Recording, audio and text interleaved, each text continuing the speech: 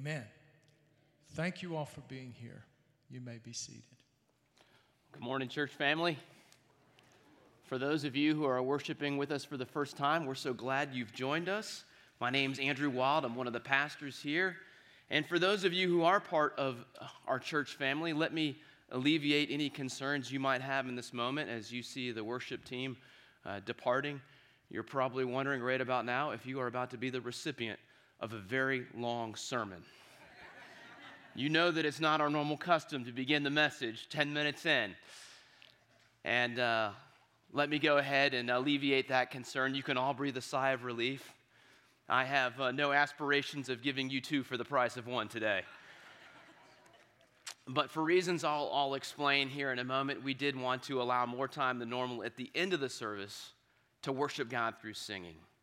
But first, let me just call our attention to two things that are happening in the life of our community. The first is a lunch and learn immediately following the second service with George and Phyllis Crispy. They're two wonderful missionaries that we're able to come alongside as a church through your giving. This couple is just an inspiration to me, and I think it would be to you as well if you haven't got to know them yet, of what God can do through us when we make ourselves available to Him. They're serving the people of Malawi in some very practical ways. They're helping with education. They're helping with infrastructure improvements, bridges, digging wells, helping people even learn how to farm. And most importantly, they're sharing the good news of Jesus Christ. And they'll be with us in that room right over there. We call it our community room. Following the second service, you're welcome to join us. Lunch has already been ordered, so maybe if you didn't register ahead of time, just run home, grab a sandwich, and then come back. You'll be encouraged by them as they share how God's at work in their region of the world. And secondly, if you haven't registered for our annual church camp, you're going to want to do that soon. We're headed to Ridgehaven Conference Center in beautiful Brevard, North Carolina, from Friday evening, August 11th, through Sunday morning, August 13th. Accommodations are filling up fast. We already have 145 registered. There are spaces for more. And there is the possibility that we can reach out to Ridgehaven in the event we even need more accommodations, and they'll release those for us. But the chances of that happening diminish if everyone waits until the last minute to sign up. And I know no one here would do that, but I just thought I'd mention that. Our very own Chris Burnett, who's sometimes up here, will be leading us in worship. You'll be blessed by our guest speaker, and I promise if you have kids, they will have a blast. We've designed the weekend in such a way that this is going to be a great opportunity to really connect and fellowship with others in our church family, and we'll leave home strengthened, encouraged in our walk with the Lord.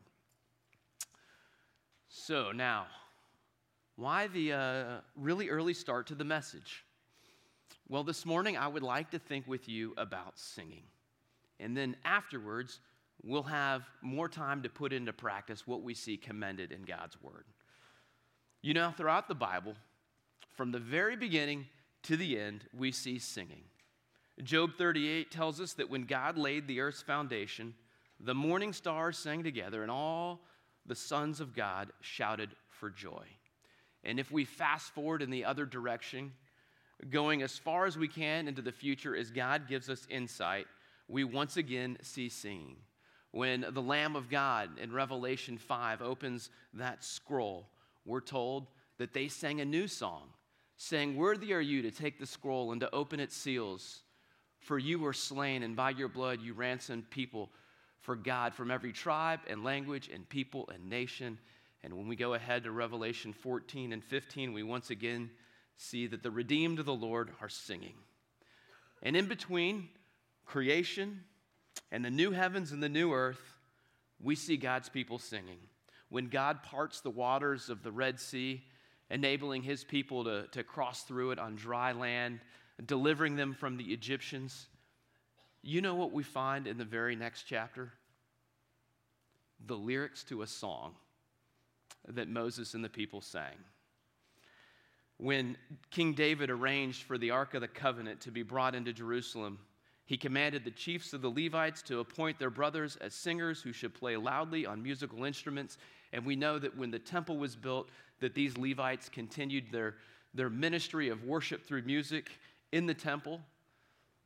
After God's people returned from exile and the foundation was laid for the reconstruction of the temple, we once again see singing. Ezra 11:3 tells us, and they, help me out here, what does it say? They sang responsively, praising and giving thanks to the Lord, for he is good. And I won't continue the rest of the song there, but after Jesus celebrates his final Passover meal with his disciples and he institutes the Lord's Supper, anybody recall what happens next? We're told they sang a hymn. Yep, I heard it over here. When Paul gives instructions for orderly corporate worship in 1 Corinthians 14, he mentions singing. And we don't have time to survey all of church history, but we know from extra biblical sources that the early church was a singing church. Scholars tell us that Philippians chapter 2, verses 5 through 11 also served as a hymn. It was known as the Hymn of Christ. In an early 2nd century letter to the Emperor Trajan, the Roman governor Pliny the Younger, he investigated Christianity and he reported this. He said, they were accustomed to meet on a fixed day before dawn and sing responsively a hymn to Christ as to a God. That's very early 2nd century. Let me just say, aren't we glad it's no longer our custom to meet before dawn? I mean, I can't imagine trying to recruit like children's ministry volunteers for that service. We probably wouldn't need many for the parking lot either, but it might balance out there. But here's the thing. Singing is not only modeled for us throughout Scripture, it's also commanded. There are over 50 direct commands to sing to God. Here's what I'd say. God gives very clear guidance regarding what he desires us to do with this capacity that he has given us to sing. We have Psalms like 47 that exclaim, sing praises to God, sing praises. Sing praises to our King, sing praises. For God is the King of all the earth. Sing praises with a psalm. 5 times, 2 verses. The imperative, sing. Sing to God. You know, we can worship God in a lot of ways. The Bible teaches that we can worship through our giving. We can worship through our service. We can worship him even through the way that we work. But the Bible is clear. We should sing too. And I'd like to share with you 4 reasons why Christians should love to worship God through singing. So if you got a bulletin with you on the way in, you can flip that over. There's some notes to help follow along. Number 1, singing cements truth in our hearts and minds. It cements biblical truth in our hearts and minds. We remember what we sing. How many of you, if I gave you a stack of vocabulary words and I asked you to alphabetize them, maybe at some point would start singing the ABCs to yourself? Probably most of us, right? And we want to quickly remember what comes after Q or before K. I mean, we fall back on that little ditty that we learned as children. And God understands the power of music. In the book of Deuteronomy, chapter 31, right after God tells Moses that he's about to depart to be with his fathers, which is it's a Hebraic expression for he's about to die, God says, now therefore, write this song and teach it to the people of Israel. Put it in their mouths that this song may be a witness for me against the people of Israel. And God goes on to say, he says, I know that they're going to be disobedient and they're going to break the terms of the covenant. And he says, and when many evils and troubles have come upon them, this song shall confront them as a witness, for it will live unforgotten in the mouths of their offspring. A good song is difficult to forget. Anybody ever had a song stuck in their head? Y'all know how that works? And this is probably why we find this instruction in the New Testament. This is Colossians 3.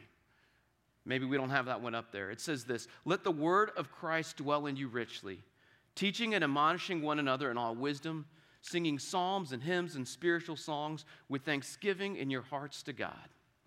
Singing the right music, what it does is it causes the word of Christ to dwell in us.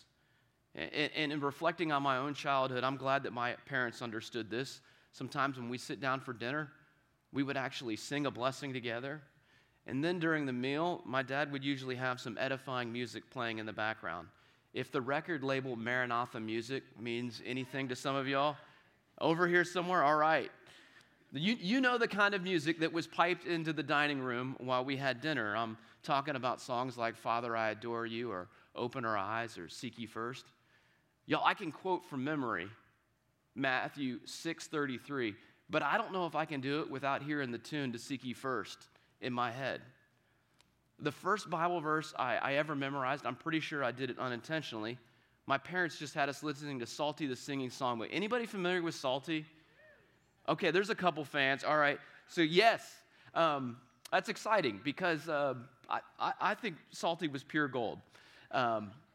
If you're unfamiliar, it was essentially like a children's musical on cassette tape. And the lyrics to his songs were inspired by biblical truths, or it was just scripture set to music.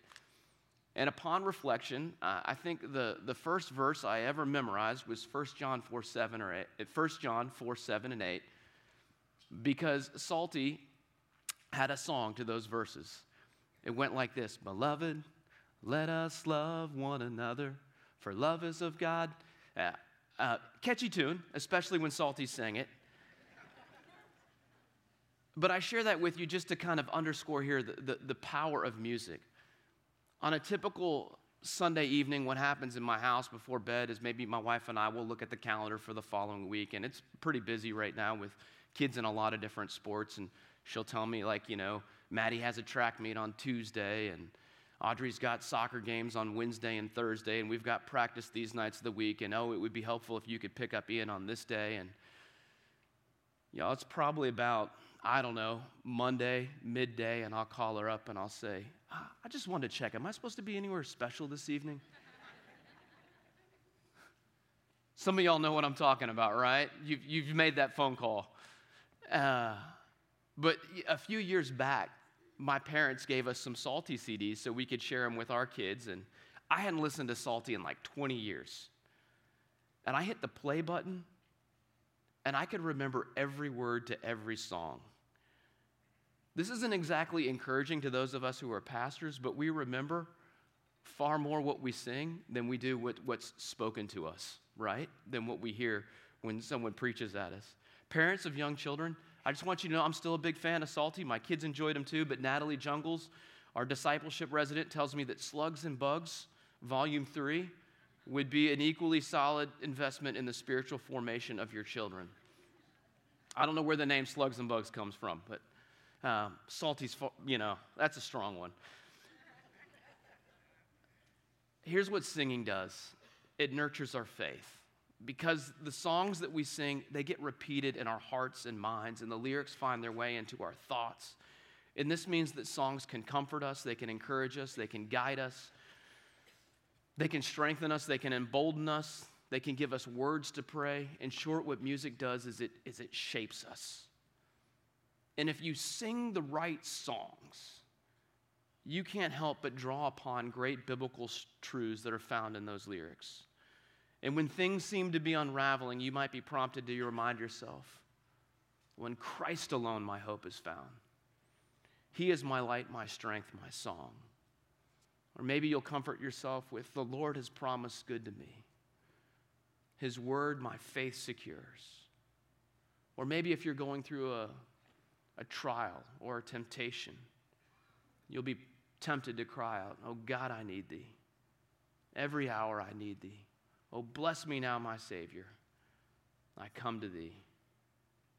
Or maybe if you're struggling with loneliness, the words to Good, Good Father come to mind, and you'll be reminded that you're loved by God and you're never alone. In their devotional on the Psalms, Tim and Kathy Keller describe this book of the Bible that has 150 songs. They describe it as a medicine chest for the heart. I love that metaphor. It's a medicine chest for the heart. And what I add to that is that when we sing to God, I think it's the equivalent of stocking our medicine chest. Singing out loud, it aids in learning the lyrics. And so that means we've got good stuff in our chest that we can go and draw upon when we need it. So that's number one. Number two, singing connects our emotions and our intellect, allowing us to worship with our hearts and minds. Said differently, singing combines doctrine and devotion. I feel like music and emotion are a bit like the chicken and the egg. Which one comes first? Well, it could go either way. Emotion can give rise to music. James 5:13 says, "Is anyone cheerful? Well, let him sing praise to God." God's love for us can inspire songs of joy from our lips, but it can also work the other way too. Sometimes music can stir up our emotions. Singing can help us enter into the joy of the Lord. When Paul and Silas were in Philippi and they were beaten with rods and then thrown in prison, we find them singing. Some of you might remember the name Andrew Brunson. Andrew's a pastor in our denomination. He was a missionary in Turkey where he had served for over 20 years, and he was wrongfully imprisoned. He was there for over 2 years, 2016 to 2018. He finally got released. Some of us heard him speak at our General Assembly in 2019, and he said during that time, when he despaired, when he felt abandoned, when he was discouraged, do you know what he did to strengthen himself? He said he sang. He just kept singing. In fact, he even wrote a hymn during that time, and you can find it on YouTube. It's called "Worthy of My All." That's what he did to sustain himself. Singing can awaken our passion. It can stir our emotions, causing us not just to worship intellectually, but also from the very core of our being.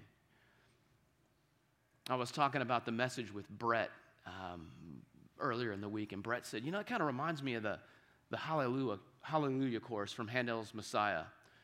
You're familiar with this. It's custom to stand when the Hallelujah chorus comes. And anybody know why that is? It's because the very first time that it was performed and King George II heard it, he was so roused that he stood to his feet, and everyone else just followed suit.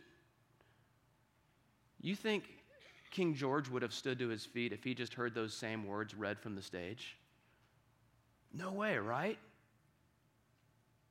What stirred something in him that prompted him to rise was just the powerful impact of the words connected with the music. And there's a difference between me standing up here and saying, Romans 8:1 teaches that there's now no condemnation for those of us who are in Christ Jesus. And Ephesians 2 reminds us that when we place our faith in Jesus, we're made alive in Christ. And we know that if we're in Christ, we're clothed in his righteousness, and that we can boldly approach the throne of grace. That's what Hebrews 4 teaches us. There's a difference between me saying that and then singing more or less those same truths in a beautiful hymn that Charles Wesley gave us. Let's listen. No condemnation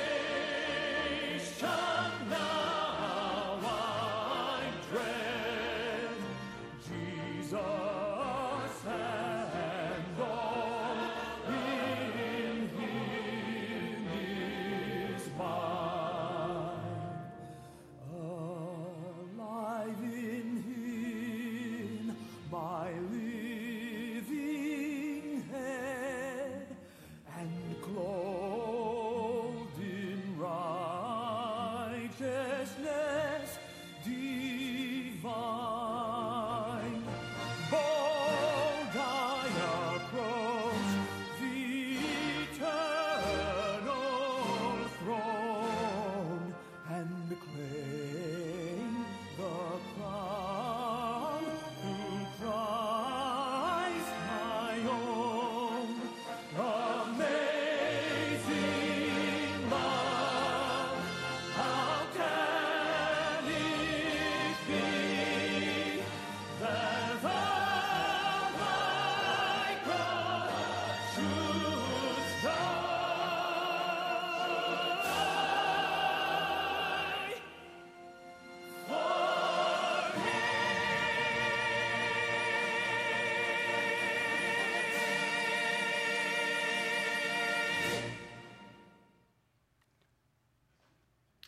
for me? We can clap for that. I just hope it gives us the sense that singing truth with other believers can have a different impact on us. And to the person who would say, well, my walk with the Lord seems dry right now, I'd say let's talk about worshiping God through singing. Singing isn't some magic potion that's guaranteed to give you a spiritual high. But I found that singing to the Lord can lead to joy in the Lord. When we glorify God through song, I feel like we somehow place ourselves under the spigot of His grace, and He begins to satisfy us with all that He is. Some of the times in my own life when I felt the most content and satisfied in God have come on the heels of singing to Him. I just share with you one example. We lived about 10 minutes from the Texas State Fair, and saw Third Day was performing, and it's like, well, I'll go to that. Third Day is a Christian music group for those of you that aren't familiar. And I got there, and I thought I was going to a concert, but it turned out to be a worship service because I ended up singing with Third Day and a bunch of other people. And I drove home that night just feeling like I was enveloped in the love of God. If your faith seems dry right now, here's what I'd say. Maybe try doubling down on singing. Maybe like our high school football players, come August, get in some two-a-days. I'm sure Brian and Corey would let you stand in the back of the gym on Sunday evenings and you could sing with our youth. And it's life-giving to be in the gym with them because they're singers. As human beings, we're so much more than highly developed brains that happen to inhabit a body that can walk upright and has opposable thumbs. We're also emotional beings. This is part of what it means to be created in the image of God. And singing is about so much more than the audible sound that's created when air passes over our vocal cords. And so to the person who'd say, oh, I'm singing, I'm just singing on the inside, I'd say, well, you certainly might have to do that if your lungs grow weak or there's damage to your vocal cord or you're just physically unable to sing. I know that's happened to some in our congregation. But if you have the capacity to sing, I would say do it. When we worship God through song, it helps us worship Him with all that we are. I don't need a show of hands here, but has anyone ever gotten distracted at church? Has anyone, maybe started making a grocery shopping list or thinking about projects they need to do around the house or, what all needs to happen before Monday? I don't know how I know that happens. But here's what I do know. What happens when we sing is that it helps us focus because every facet of our being gets engaged, and thereby helping us live out Jesus' command to love the Lord our God with our heart, soul, and mind. Singing allows these truths about God that reside in our mind to be expressed by our body, which in turn are connected to the affections of the heart. How about reason number 3? Singing allows us to express our gratitude to God. It allows us to express our gratitude to God. If someone gave you an amazing present, you'd probably write them a thank you note, would you not? We've all written thank you notes. Well, when it comes to great gifts, it doesn't get much better than God sending His Son Jesus and Jesus giving His life in our place. Jesus taking the punishment that we deserved by going to the cross, and then Him giving us His perfect righteousness. And God doesn't really provide an address in the Bible where we can send a thank you card, does He? You don't find that in there. But He did tell us that He's pleased when we praise Him for all that He's done for us. Psalm 33, verses 2 and 3. Give thanks to the Lord. Well, how do we do that? He tells us. With the lyre, make melody to Him with the harp of 10 strings. Sing to Him a new song. Play skillfully on the strings with loud shouts. Similarly, Psalm 100 gives this counsel. Know that the Lord, He is God. It is He who made us, and we are His. We are His people and the sheep of His pasture. And so what do we do in response to this revelation? It tells us we're to enter His gates with thanksgiving and His courts with praise. Give thanks to Him. Bless His name. Singing is one of the primary ways we recognize God for who He is and what He's done for us. Through our singing, we can thank Him for His faithfulness, for His love, for His mercy, for being our shepherd, for our Savior, our Redeemer, our deliverer, our healer, our comforter, our refuge, our hope, our strength. You can think of singing as your thank you note to God. And this is why it doesn't really matter if you have perfect pitch or you're tone deaf.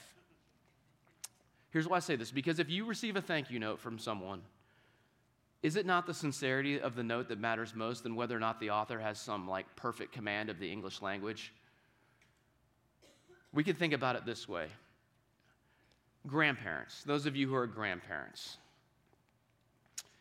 if your precious granddaughter, let's just say she's 5, decides that she wants to color a picture for her Grammy or granddad, and she sits down at the kitchen table and she just colors her heart out for 30 minutes.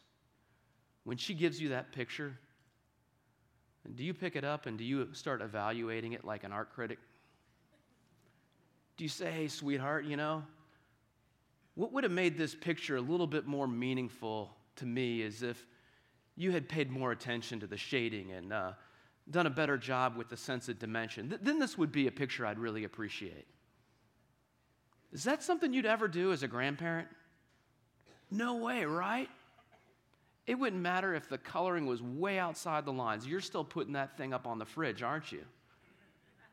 Because it's the intent of the artist that matters. It's the heart behind it. And it's the same with God and our singing.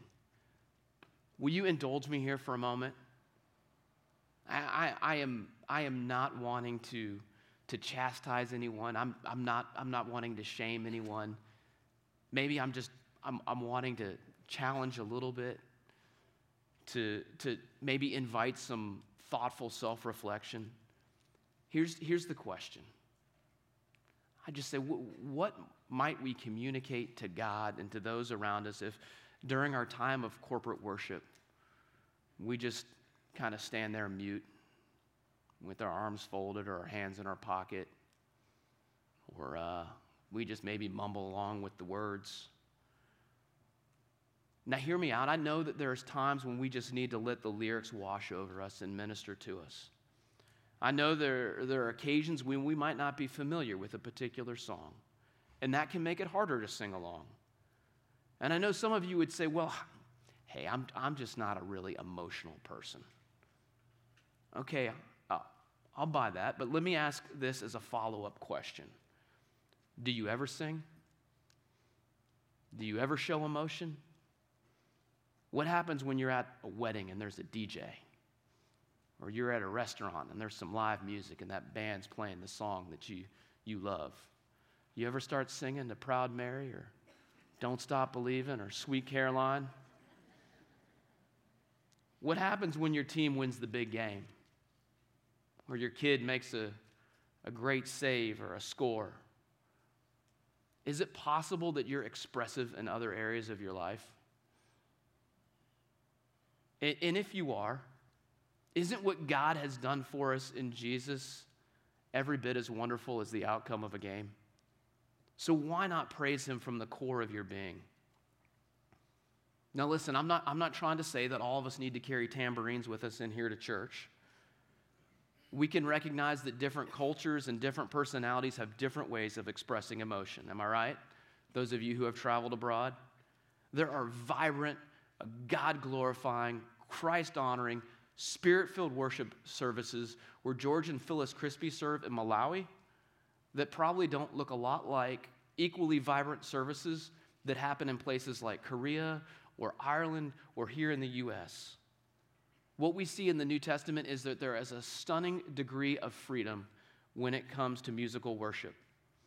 You won't find anything in there where God kind of reveals that he has some sort of preferred instrumentation or a musical style. When it comes to corporate worship, I think what's most important is the heart of the worshiper and the faithfulness or the truthfulness of the content of the lyrics that we're singing. And different cultures and different personalities have different ways of expressing their sincerity. But I think what we should find in common across all cultures, across all personalities, is some element of passion or sincerity, some reflection of the fact that our heart is in this, that the words aren't just originating from our lips, but something from the depth of our being. And I understand that engaging with passion can be challenging if we don't know the words to a song. I think we all recognize that familiarity helps. So I'll mention that for about the past year and a half, Joseph has been putting the songs that we'll sing on Sunday mornings on our website. And if you just want to help prepare yourself to enter into our times of corporate worship, you can go to our website, Normally, if you go by Thursday and you scroll down, you'll find all the upcoming songs for Sunday as well as the songs that we've sung recently. And maybe this will just be a tool that will help you become more familiar with the songs so that you can more easily engage in this time of worship and give praise to God. So I'd say that's number 3. And then finally, a 4th reason. And oh, by the way, I'll just mention here that my original list was like 8. So this isn't intended to be like exhaustive, like on your own or in your small groups. You can come up with more reasons. There are more than 4 reasons, but these are just the 4 I wanted to share with you. I would say finally, it's the most appropriate response to God's greatness. As I was preparing for the message, I asked Pastor Wes if he had any books he could recommend as a resource, and he shared with me, where is it? Here we go. This is a book by Keith and Kristen Getty called Sing. The subtitle is How Worship Transforms Your Life, Family, and Church. I understand the worship team read it together a few years back. It's a great book. I'd commend it to you. It's a quick read. And I want to share this one quote with you that just kind of sums up what I'm trying to communicate in this last point better than I could wordsmith it. Listen to these words. What ought to make worship delightful to us is not, in the first instance, its novelty or its aesthetic beauty, but its object. God himself is delightfully wonderful. So I get that we might find some particular styles of music more engaging than others, but what we need to remember is that when we worship God, our primary motivation shouldn't be driven by our musical taste. Our motivation should be to honor God. God should be the subject of our praise and singing because of who he is. And who is God? Well, God is before all things. He did not come into being. He cannot go out of being. He always was, and he always will be. He is dependent on nothing. As Paul exclaims in Romans 11, for who has known the mind of the Lord, or who has been his counselor? Maybe you've had the experience of standing on the beach and just looking out on the vastness of the ocean and seeing that. You know what God tells us about himself in Isaiah 40? He says that the waters, he holds them in the hollow of his hands. He says by the breadth of his hand, the distance from here to here, that he marked out the span of the heavens. He says that all the nations to him are like a drop in the bucket. He said you can take the military might of the United States and China and Russia, all the world powers, and you can put it on one side of the scales and you can put God on the other. And God says the military might of all the nations, it's like dust in the scales compared to him. It's nothing. And on top of that, he's the absolute standard of truth and goodness and beauty and love. God is supremely great. And in the face of this reality, I think a fitting and proper response is to burst forth into song sometimes. Just like Julie Andrews in The Sound of Music when she encounters the mountains. She can't help but sing. You know, we could express God's greatness by saying, oh, how great thou art.